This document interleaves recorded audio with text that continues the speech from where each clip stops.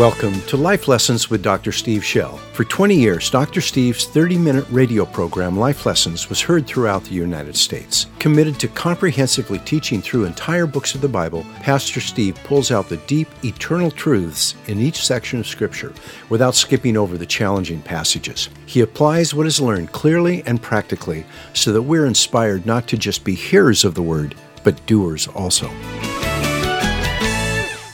We're going to John chapter 7. Let's just pray a moment. Father, we ask for our ears to be opened and our eyes to see. We cannot perceive spiritual things without you, but with your revelation, we can see things that are eternal, things that transform us.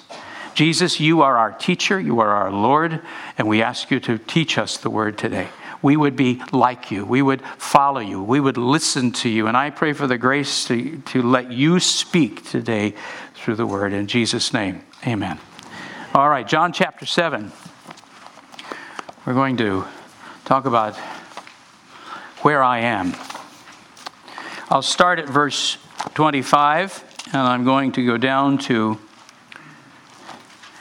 verse 36. What you need to understand is, well, let me just set it up a minute. We are in the last 6 months of Jesus' ministry before he is crucified and resurrected. We're probably in the month of October. We're at the Feast of Booths in Jerusalem. Jesus has gone down to Jerusalem, but this Feast of Booths, he will not celebrate. He does not partake in the activities of the Feast of Booths, because the Feast of Booths actually has a very prophetic quality about the coming of God's kingdom. And it's not, Jesus is very aware that his death and resurrection have to come before the coming of all the glories of the kingdom. So he's going to celebrate Passover big time. Remember, he said, I desire to celebrate this feast with you. But he will not. He'll skip this Feast of Booths. But he will go to Jerusalem and minister to the crowds that have gathered in the city. He doesn't show up for the first half of the week. It's actually an 8-day-long festival, and he shows up right about in the middle of it. And the priests have been looking for him. They want to kill him. The decision's really been made. I remind you that don't think of these high priests as good people. This is a family that with its money bought the high priesthood from the Romans. So you've got a vile, you've got that kind of thing like the Medicis in Italy's history. It's that kind of thing. This is just an ugly situation.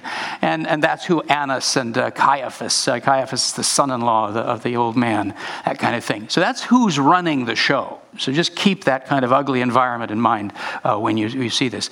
Well, they've decided to kill Jesus. They want to get rid of him. And he didn't show up. And they were asking when the pilgrims would come down from Galilee and all, is Jesus of Nazareth with you? And he wasn't, and they didn't know where he was. So in the middle of that week, he just shows up in the temple courtyard. Undoubtedly, he was under the big covered, shaded structure called the Portico of Solomon on the south end. That's where everybody gathered to get out of the sun. And so he's there, and a great crowd gathers. The priests and the Pharisees, the Pharisaical leaders, are shocked he's there. And they gather into the fringes of the crowd, mix in to listen to him. And this dialogue ensues. But what you're going to see is he's talking right now. He will talk to the very people, listen to this, he will talk to the very people that are going to kill him. This Levitical guard, let me just say something about that. What you don't realize, and just nobody's really made this clear, is that the temple area, the whole thing, had a religious police force. It's Levites. David set this up. If you go back into Chronicles, you can read all about it. He divided based on the tribal areas where the Levites lived, came up with 12, and each of these groups would come and they would serve for a month, a year. And then they'd be off duty. And he had assignments for worshipers, singers, and musicians. That's one group of people, and they'd come, and that group of families would come and do this each year. And then he had guards for the king's house and the treasury. And he had a guard for the temple precinct itself, keeping anyone unholy out. These are people with swords. These are people who have weapons. They are a Levitical police. That's who arrested Jesus in the Garden of Gethsemane. It was not Roman soldiers that came out to get him. If you recall, the high priest, they came to Pilate and said, we want to... After he was crucified, they said, this deceiver, he told his followers that he would rise again in 3 days. Notice, they're the only people in town who get it. They knew he said, I'm coming back in 3 days. His disciples, they're just dumb as a post. Lloyd Post used to sit over here going, dumb as a post, every time I'd say that. But they don't get it. But the priests did. They heard him. And Pilate says to them, you have a guard, you secure it. In other words, I'm not spending money on this. You want to guard it? Guard it. It's not my problem. So they sent the Levitical guard out there. Picture, that's the group then when the angels, when the earthquake happens and the stone rolls away and there sit the angels, and they collapse in fear. I mean, they faint on the spot, and then they come back and they talk to the priest, and I'll pick that up a little later. So that's who's sitting there. You've got Levitical guard have come. And some of these Pharisee leaders, Pharisees a big movement, but this is Pharisee leaders, and some of the priests are there. And these are the people who are going to kill him, and he talks to them. Let's hear what he says. I'll start at verse 25. Some of the people of Jerusalem were saying, is this not the man whom they are seeking to kill? In other words, the locals all know that there's basically a warrant out for his arrest. Look, he's speaking publicly, and they are saying nothing to him. So they're marveling that these people, nobody moves in on him.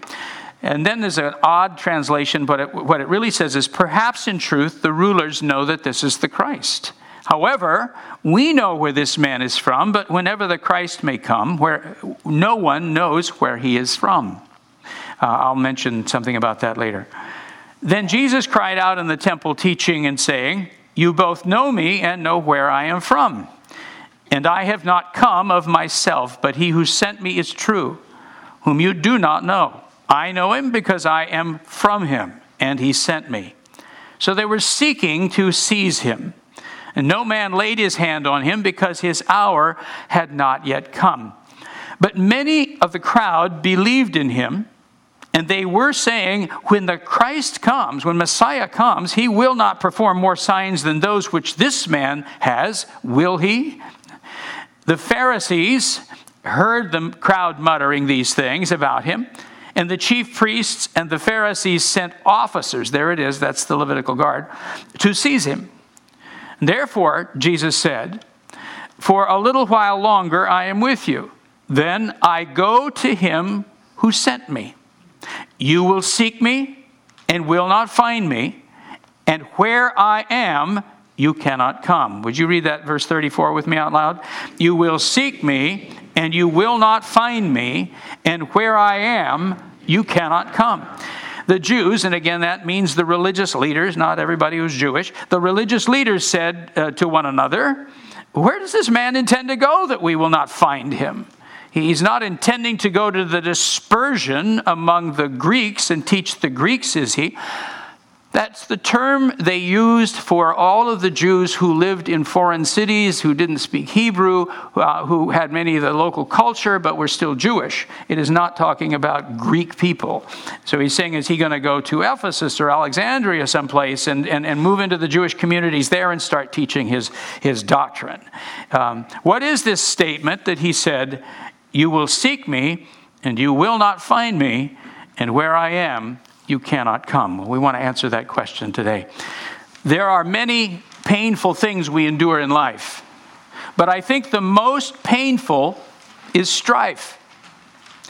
There are forces inside us and all around us that drive us apart, so we all live with the uncertainty of being abandoned, never sure who may leave us or why.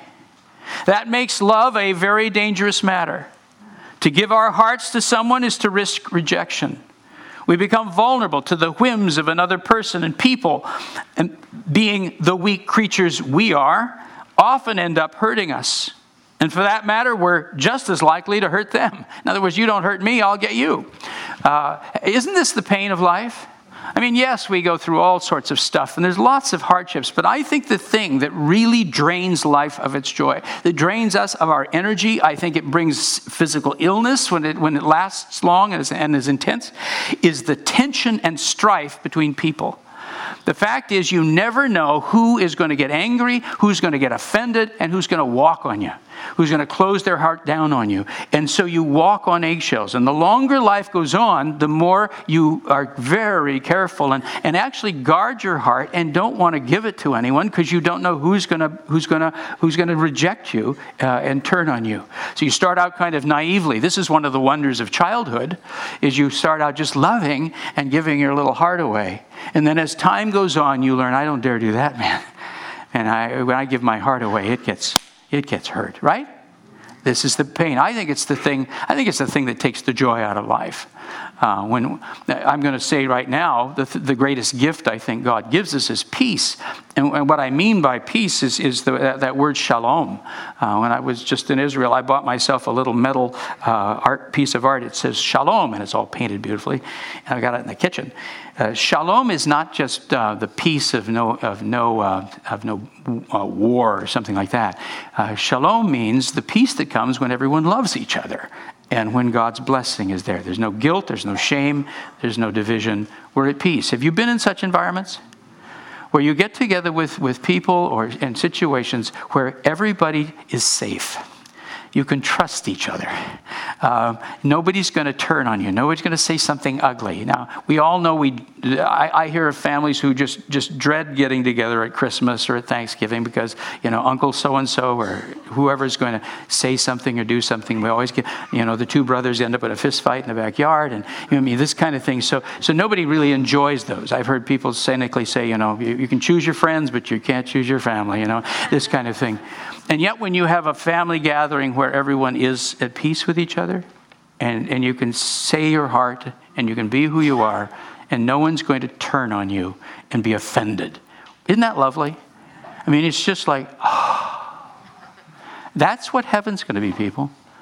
That's what Jesus came to bring us. He came to bring us a love like that says, I will love you even in your weakness. I will love you even when you make mistakes. If you do something dumb, I'm going to talk to you about it, but I'm not going to abandon you. I'm not going to leave you. I'm not going to divorce you. We'll just work it through till we love each other afresh. Amen? That's the greatest gift of all. I think the most wonderful gift we will receive in heaven is peace. I guess I skipped some other stuff, didn't I, there? And for that matter, we're just as likely to hurt them. So loving anyone here on planet Earth is dangerous, and as time passes, the wounds we suffer cause us to grow increasingly cautious, which leaves us fewer and fewer friends. I think the most wonderful gift we will receive in heaven is peace. In particular, heaven will be a safe place to love.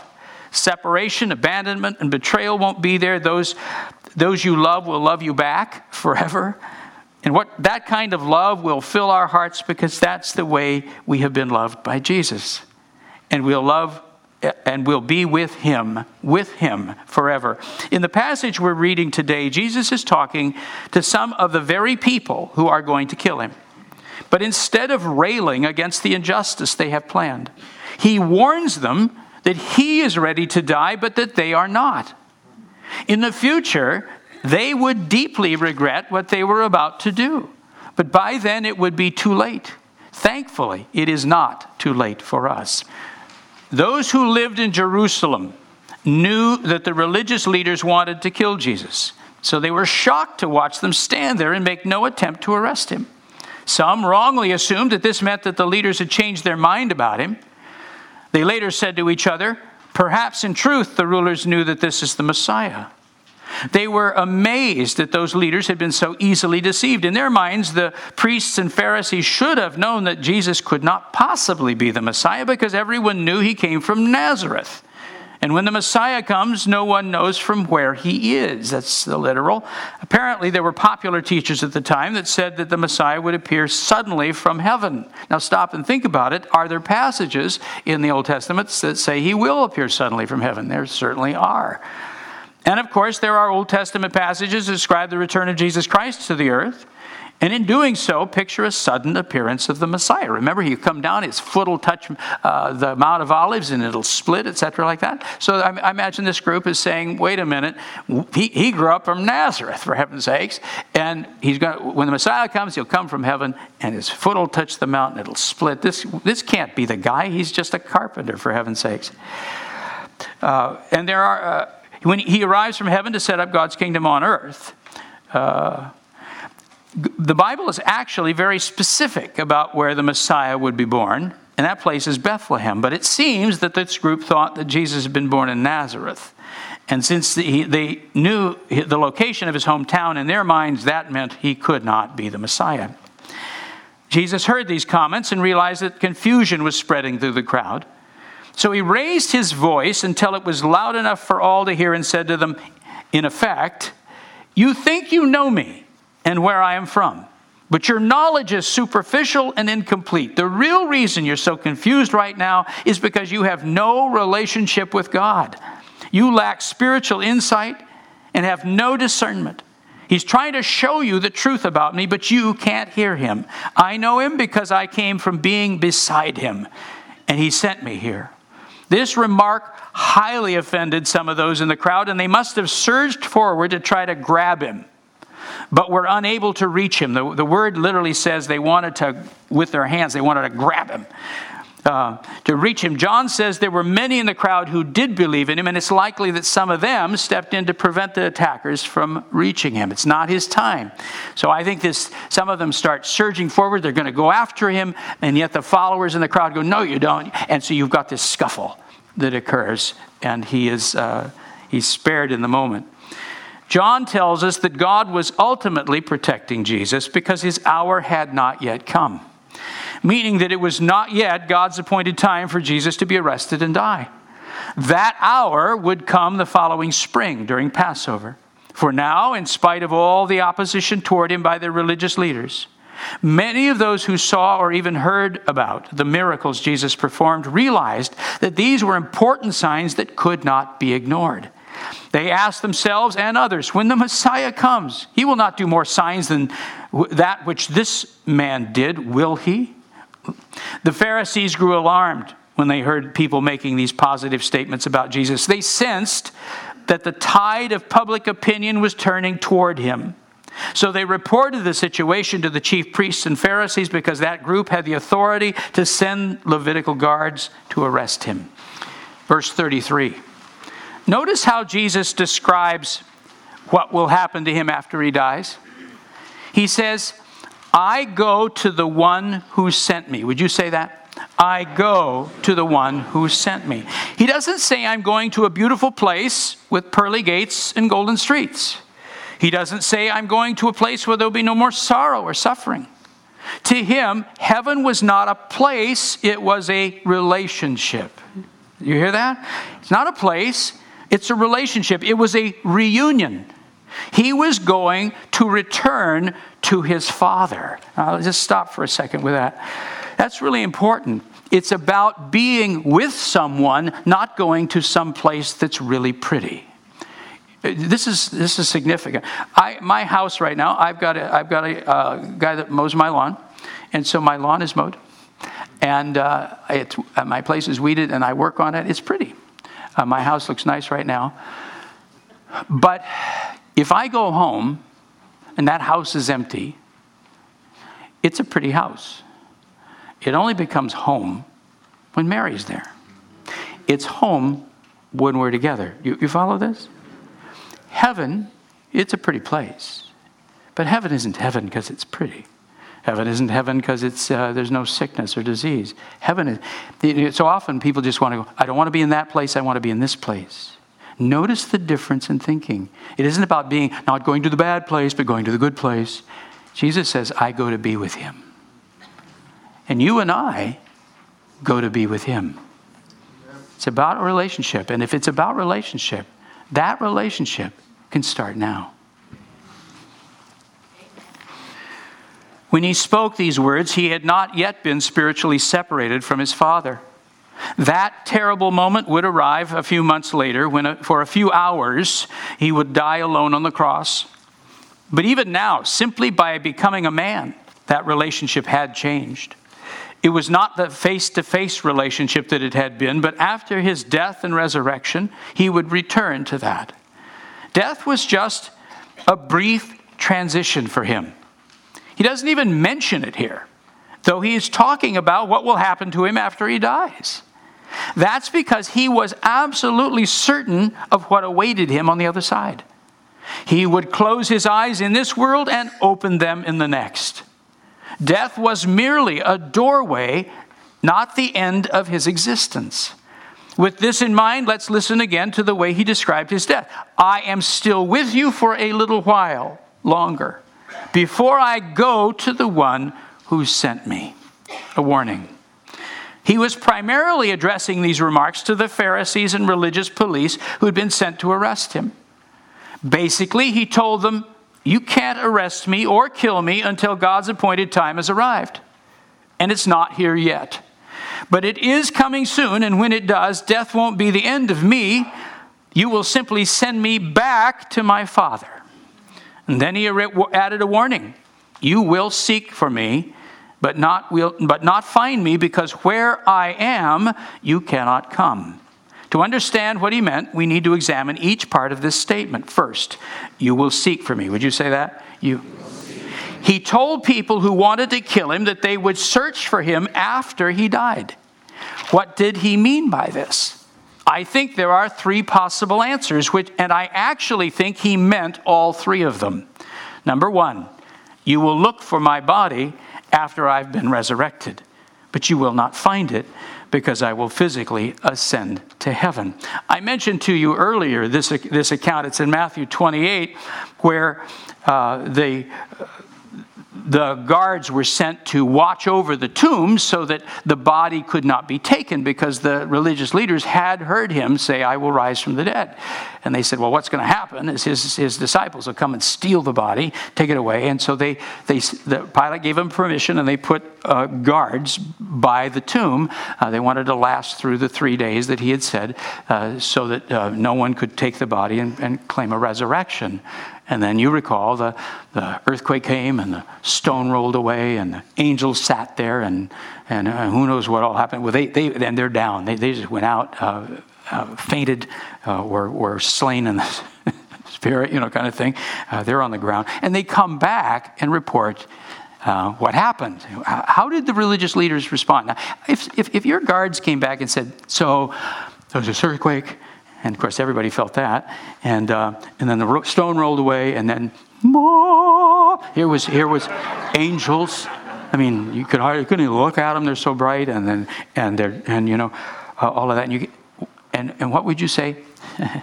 Here's what they said: some of the guard came into the city and reported to the chief priest all that had happened.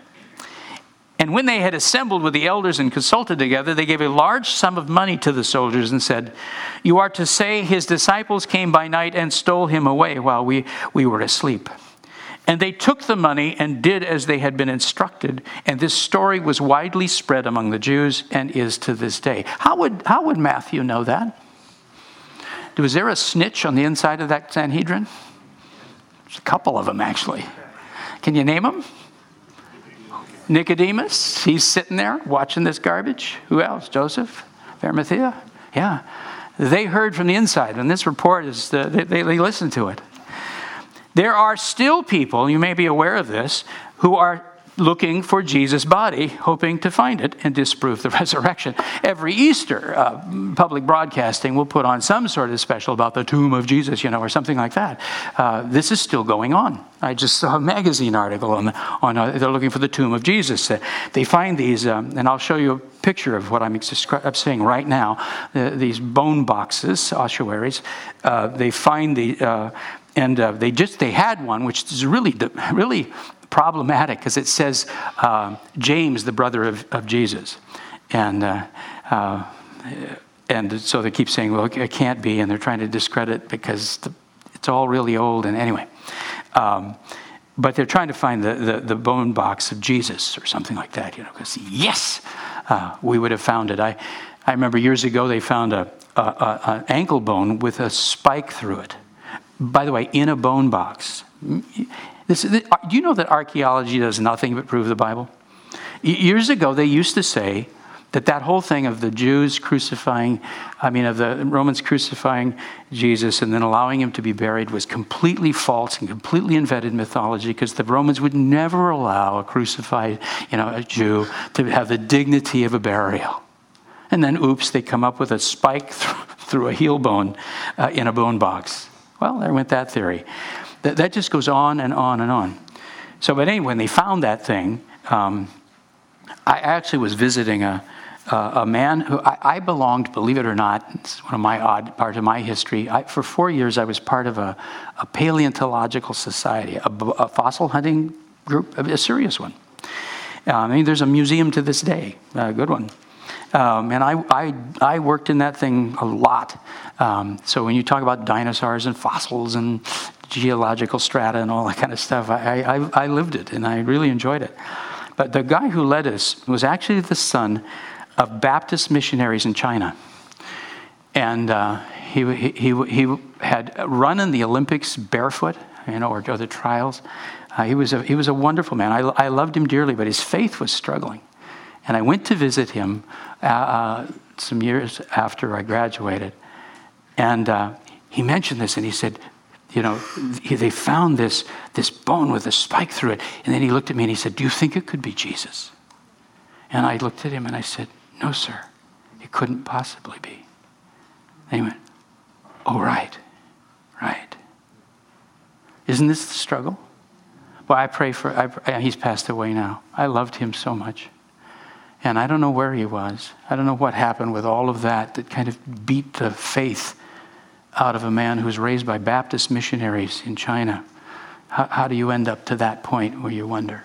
They're still looking for the body of Jesus. If they could find it, it would be they would shout it from the housetops.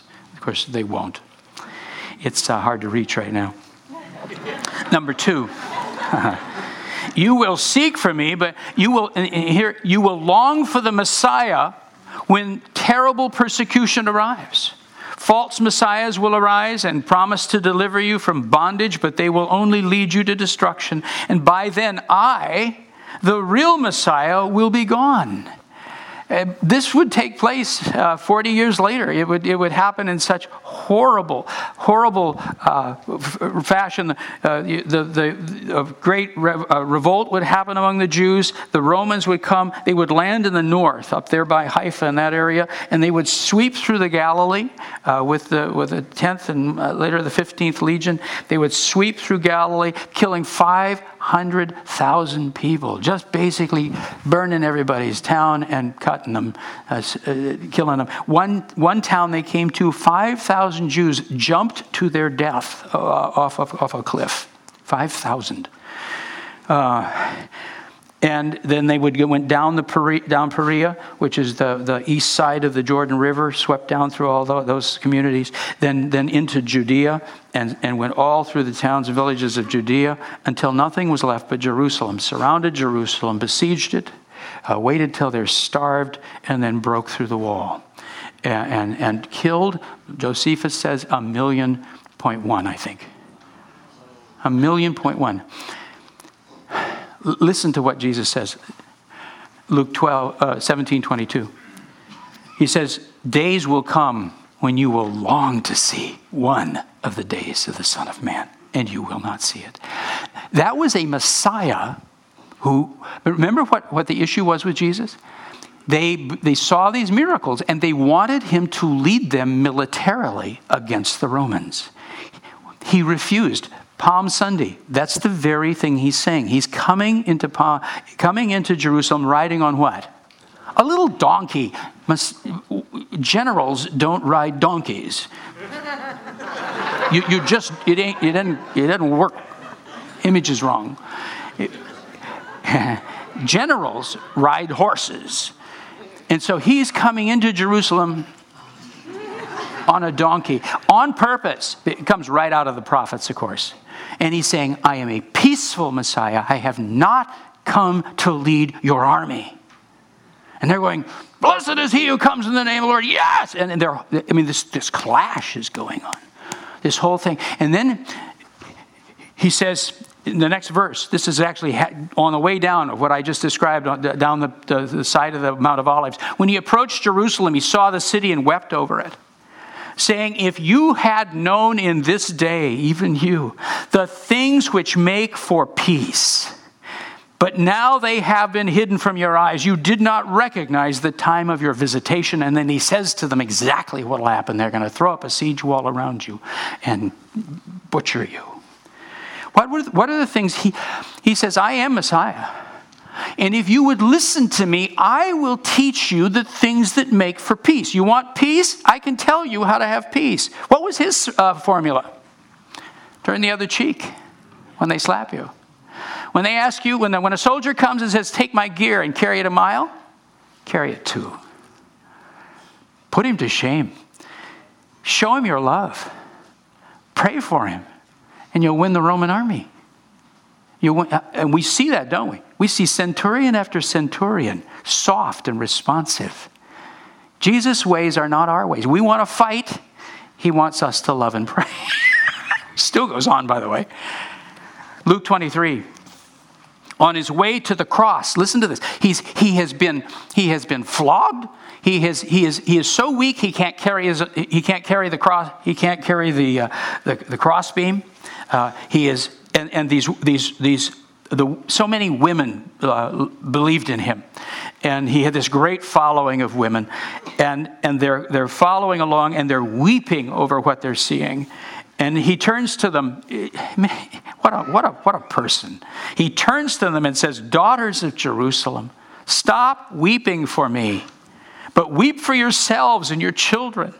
For days are coming when they will say, blessed are the barren and the wombs that never bore. For if they do these things when the tree is green, if now with God's hand still on Israel, this kind of savagery, this kind of turning away from the things of God can take place, what will they do when the tree is dry? What will God do when he lifts his hand and he brings his judgment? And it was, I just described it for you. It was hideous. It was absolutely horrible. So they'll seek for him. They'll seek for a Messiah, but it will have been too late. Number 3, you will seek for me. You will long for a Savior after you die and face your eternal destiny. But by then, it will be too late. John 8, he takes this very theme up again. He says, then he said again to them, I go away, and you will seek me, and you will die in your sin. And where I am going, you cannot come. You are from below. I am from above. You are of this world. I am not of this world. Therefore I said to you that you will die in your sins, for unless you believe that I am he, you will die in your sins. You cannot change on the other side. Notice he is completely aware and describing the consciousness of the human spirit after death. You on the other side will look for a Savior. You're going to, oh no, what have I done? And by then, it's too late. There is no turning on the other side, people. The good news is you live forever. The bad news is you live forever. This is the message that has to come out. You have to understand you're made in God's image, every single person. That means your spirit.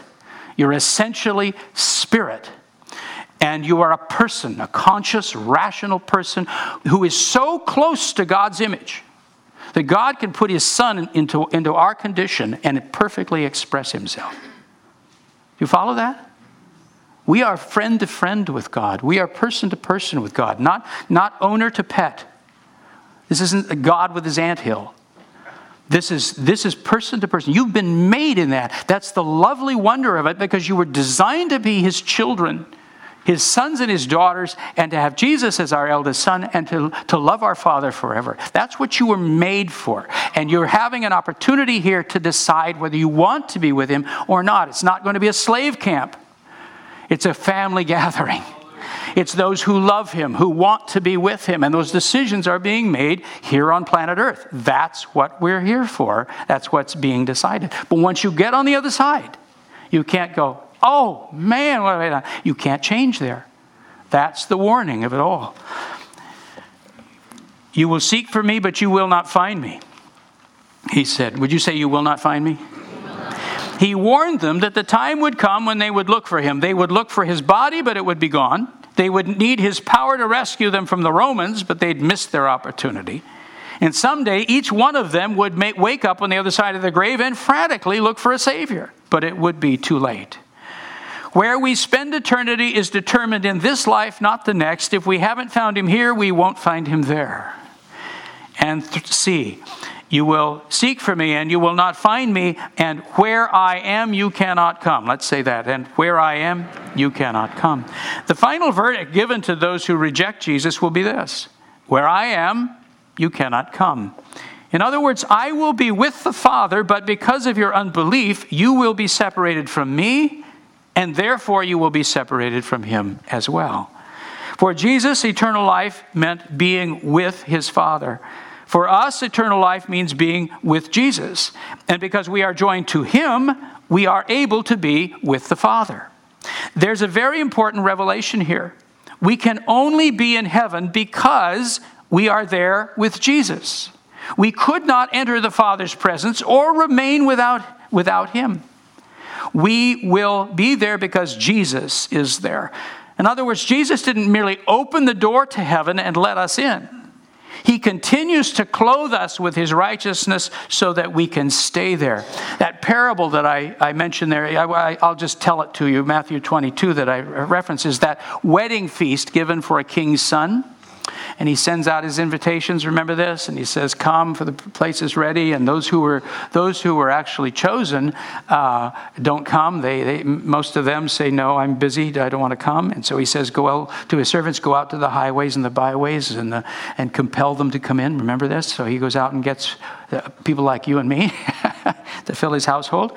And then someone is there who doesn't have a wedding garment on. Remember this? There's a person in the thing, and he says, "Friend, what are you doing here without a wedding garment?" And he says, "Take him and cast him out." You and I are not only there because of Christ, we are there. We stay there because we remain clothed with Christ. He's why we will be with our Father forever. Mary had really wanted to go to our reunion. It was our 45th college reunion, and everybody's so bald and old, they don't recognize me. Anyway. But she was getting together with her nursing class, and they were very close. You know, they did all that work together and stuff. And so they had this gathering of the nurses and those kinds of things. Well, on the way home, we were TSA pre-check. That means we've been checked out and we're supposed to be able to go through without taking our shoes off or some of that stuff. But Mary had our tickets. And so I'm following her, I'm right behind her. And then we were heading into this TSA pre-check line. And Mary shows her ticket, and the lady lets her through. And then she looks at me. And I said, because I didn't have the ticket, she did. I said, "I'm with her." She said, "Okay." And I got in. When you get to heaven, you're going to, "I'm with him." That's what you do. That's what you say right there. "I'm with him." With him forever. So what will heaven be like? John later saw it in a vision, and he said it has golden streets and a river with water as clear as crystal. It has fruit trees that bear 12 different kinds of fruit all year long. The city gates are made out of big pearls, and the buildings are made out of a clear gold you can see through. But if all I wanted was a pretty place, I could find a nice park and spend the day there. What turns that beautiful place into heaven for those who love him is that Jesus will be there.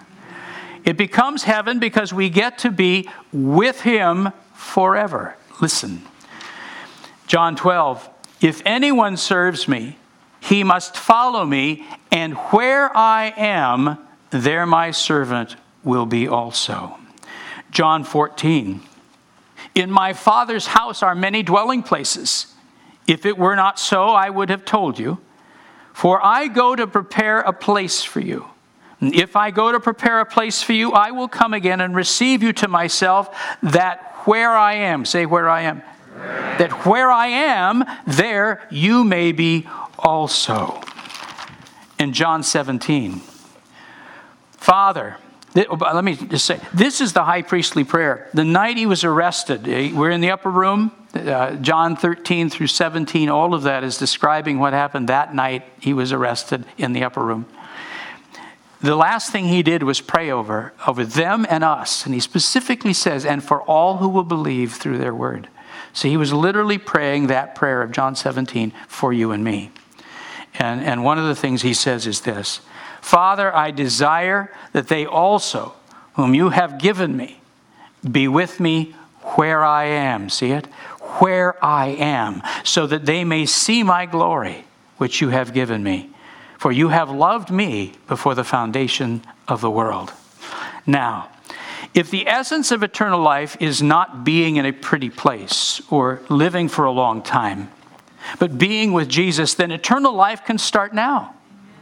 We can enter into that relationship of perfect love right now.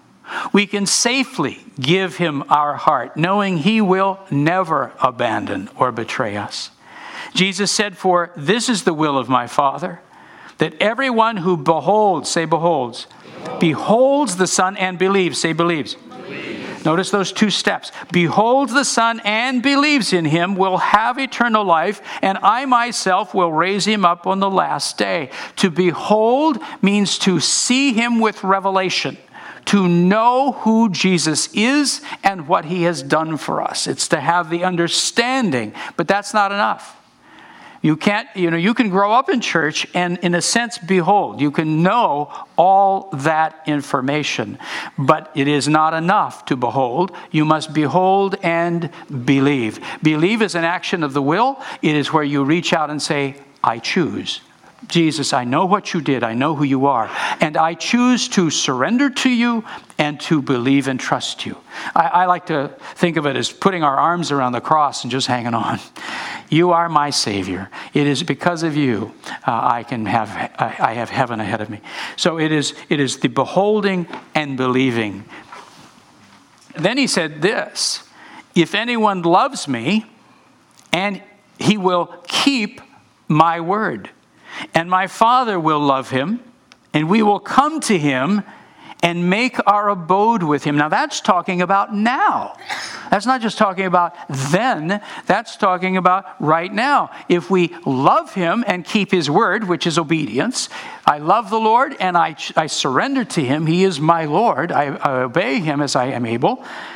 Then he says, the Father and the Son will come and make their abode in us. And they do that because they are God and they are everywhere, but also because that the Spirit of God is given to us. And he's going to talk more and more now about the Holy Spirit as we get into this section of John. They come and live within us. That begins now. If we behold and believe, if we love and obey, he and the Father come to be with us now. The relationship starts now. When we worship and pray, his sweet presence comes over us now. And that relationship dramatically changes the way a person thinks about eternal life. It causes us to think like Jesus. We too are only here for a little while longer. And then we go to be with him. We will close our eyes in this world and open them in the next. Death is only a doorway, not an end. And we pass through it into the arms of our dearest friend. And when we arrive, we won't meet someone new. It will be a reunion. Finally, we'll see him face to face, and that will be heaven. Let me ask you a question.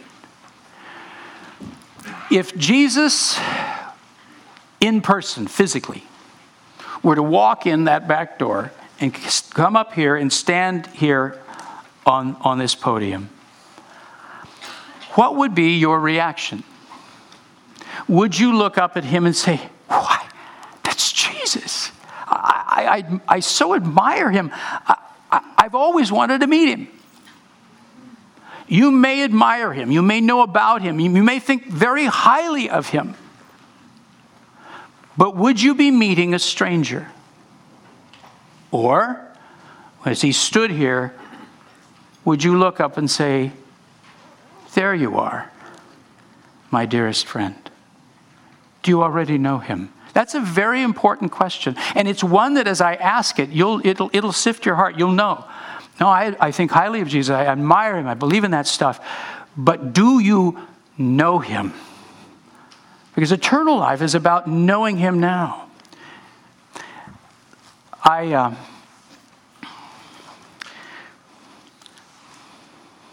My wife, I double-checked this last night with her a couple times, actually. She's my truthometer. So I appreciate it. She came home from work one day as a nurse. My wife was a nurse. And she came home, and there'd been quite a kerfluffle at the nursing station. One of the nurses her aunt had just died that night. And she had been with her in the room as she died. And she came and reported to all of the nurses what had happened. And she said, so my aunt is there in bed. And she said, she suddenly sat up. And she said, she looked straight forward at the door. And she said, oh, Jesus, don't leave without me. And collapsed dead in bed.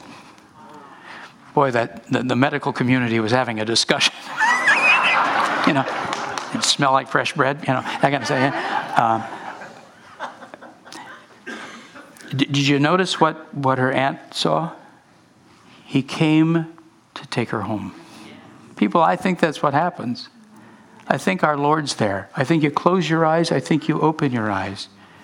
And he's there waiting for you. For us, it's just a doorway. It's a passage. The process can be a little icky, but death is not our enemy. It's not even a fear in that sense. It's not something that will be with us forever. Of course, it'll pass away, in fact, and we have eternal life. Death will be gone. It's destroyed in what Jesus does. This was years ago. I took a group of our pastors to a particular revival sort of event, and we just wanted to see what was going on and to sort of test and see and if it was what we thought of it. And we were there, and quite a lot of activity going on, and not as much of the presence of God. It wasn't evil, but I just didn't sense much power there anyway. But that night I was sort of troubled, sort of confused, and I felt a bit lonely. We were staying in a motel, and I went to sleep, and this was very unusual. I'm not describing simply something that happens a lot, This was one of a couple of times in my life that something as direct as this took place. I came to consciousness lying in bed in the middle of the night, and it's like my spirit woke up, and I was very awake suddenly. But I was still down, and I sensed someone leaning over me, and right here, and I sensed a light. It was just this strong light, and someone was here. And what's interesting to me is what my spirit just said automatically. I didn't think this up. This is just what my spirit just said to him. I said, there you are. I knew you'd come. I knew he loved me. I knew I belonged to him. I knew we were friends. I knew that relationship is there. Do you have that? It isn't, we've all got our issues. We've got stuff. Come on. We're trying to grow and become like Jesus the rest of our lives. But do you know that?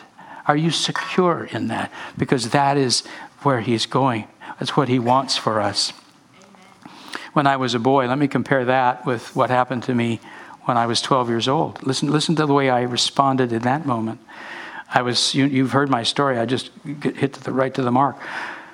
I was sitting in a little prayer meeting in 29 Palms, and suddenly the power of God was there, and a woman talks in another language. I thought they were bilingual people, and then a man starts talking, and I said, well, that's God. And then listen to this. And the next thing I said was, so there is one. And then I said, I want to hear what he has to say. I was meeting him. Notice the difference. Meeting him for a first time. I mean, I knew about God, some things about God. I didn't know much about God, but I knew some things.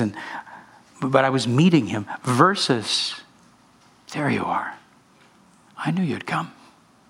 What is it for you? You know, you can sense right now, even as I say this. He invites us. He says, if you will behold the Son and believe in him. And that's where that choice comes.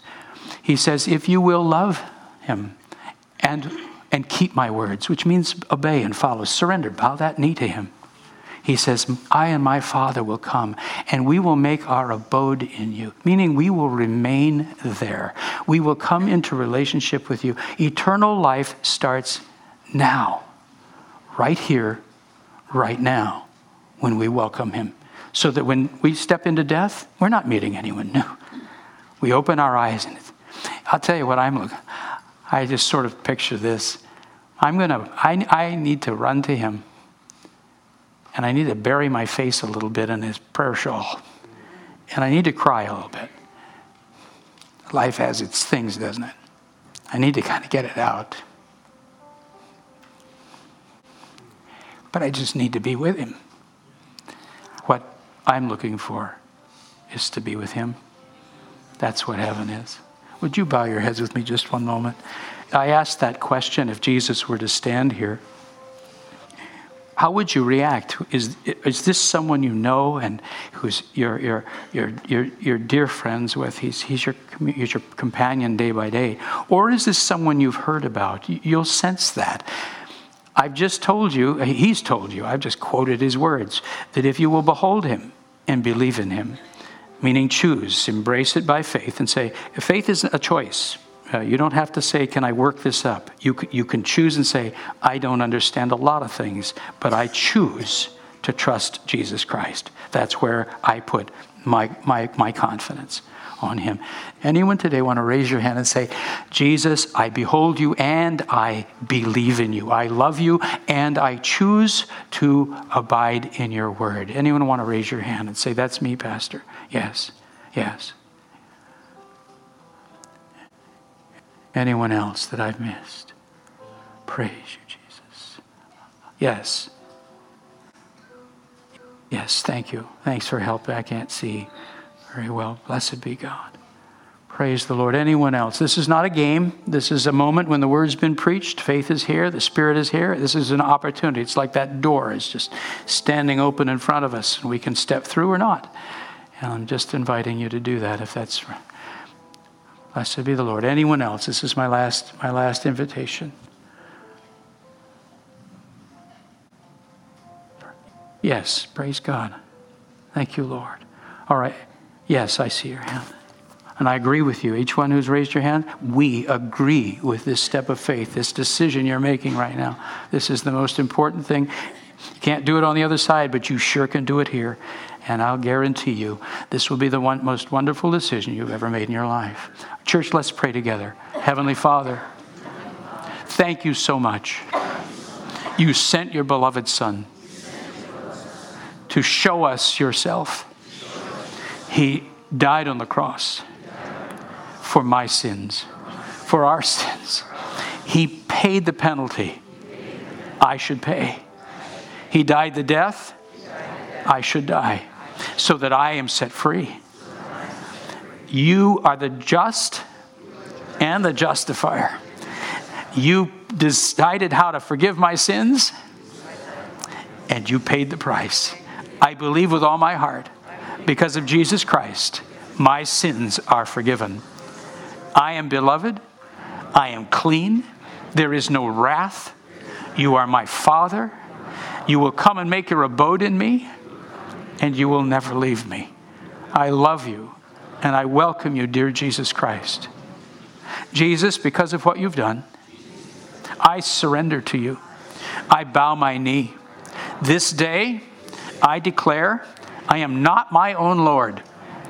I am not in charge of my own life. You are. I want you to lead me. I want you to clean me up. I want you to change me. I want you to use my life. I want to serve you and live for you all the days of my life. You have given me eternity. I give you what's left of my life. And I mean this with all my heart. And I pray it in Jesus' name. Now, one more thing, if you would.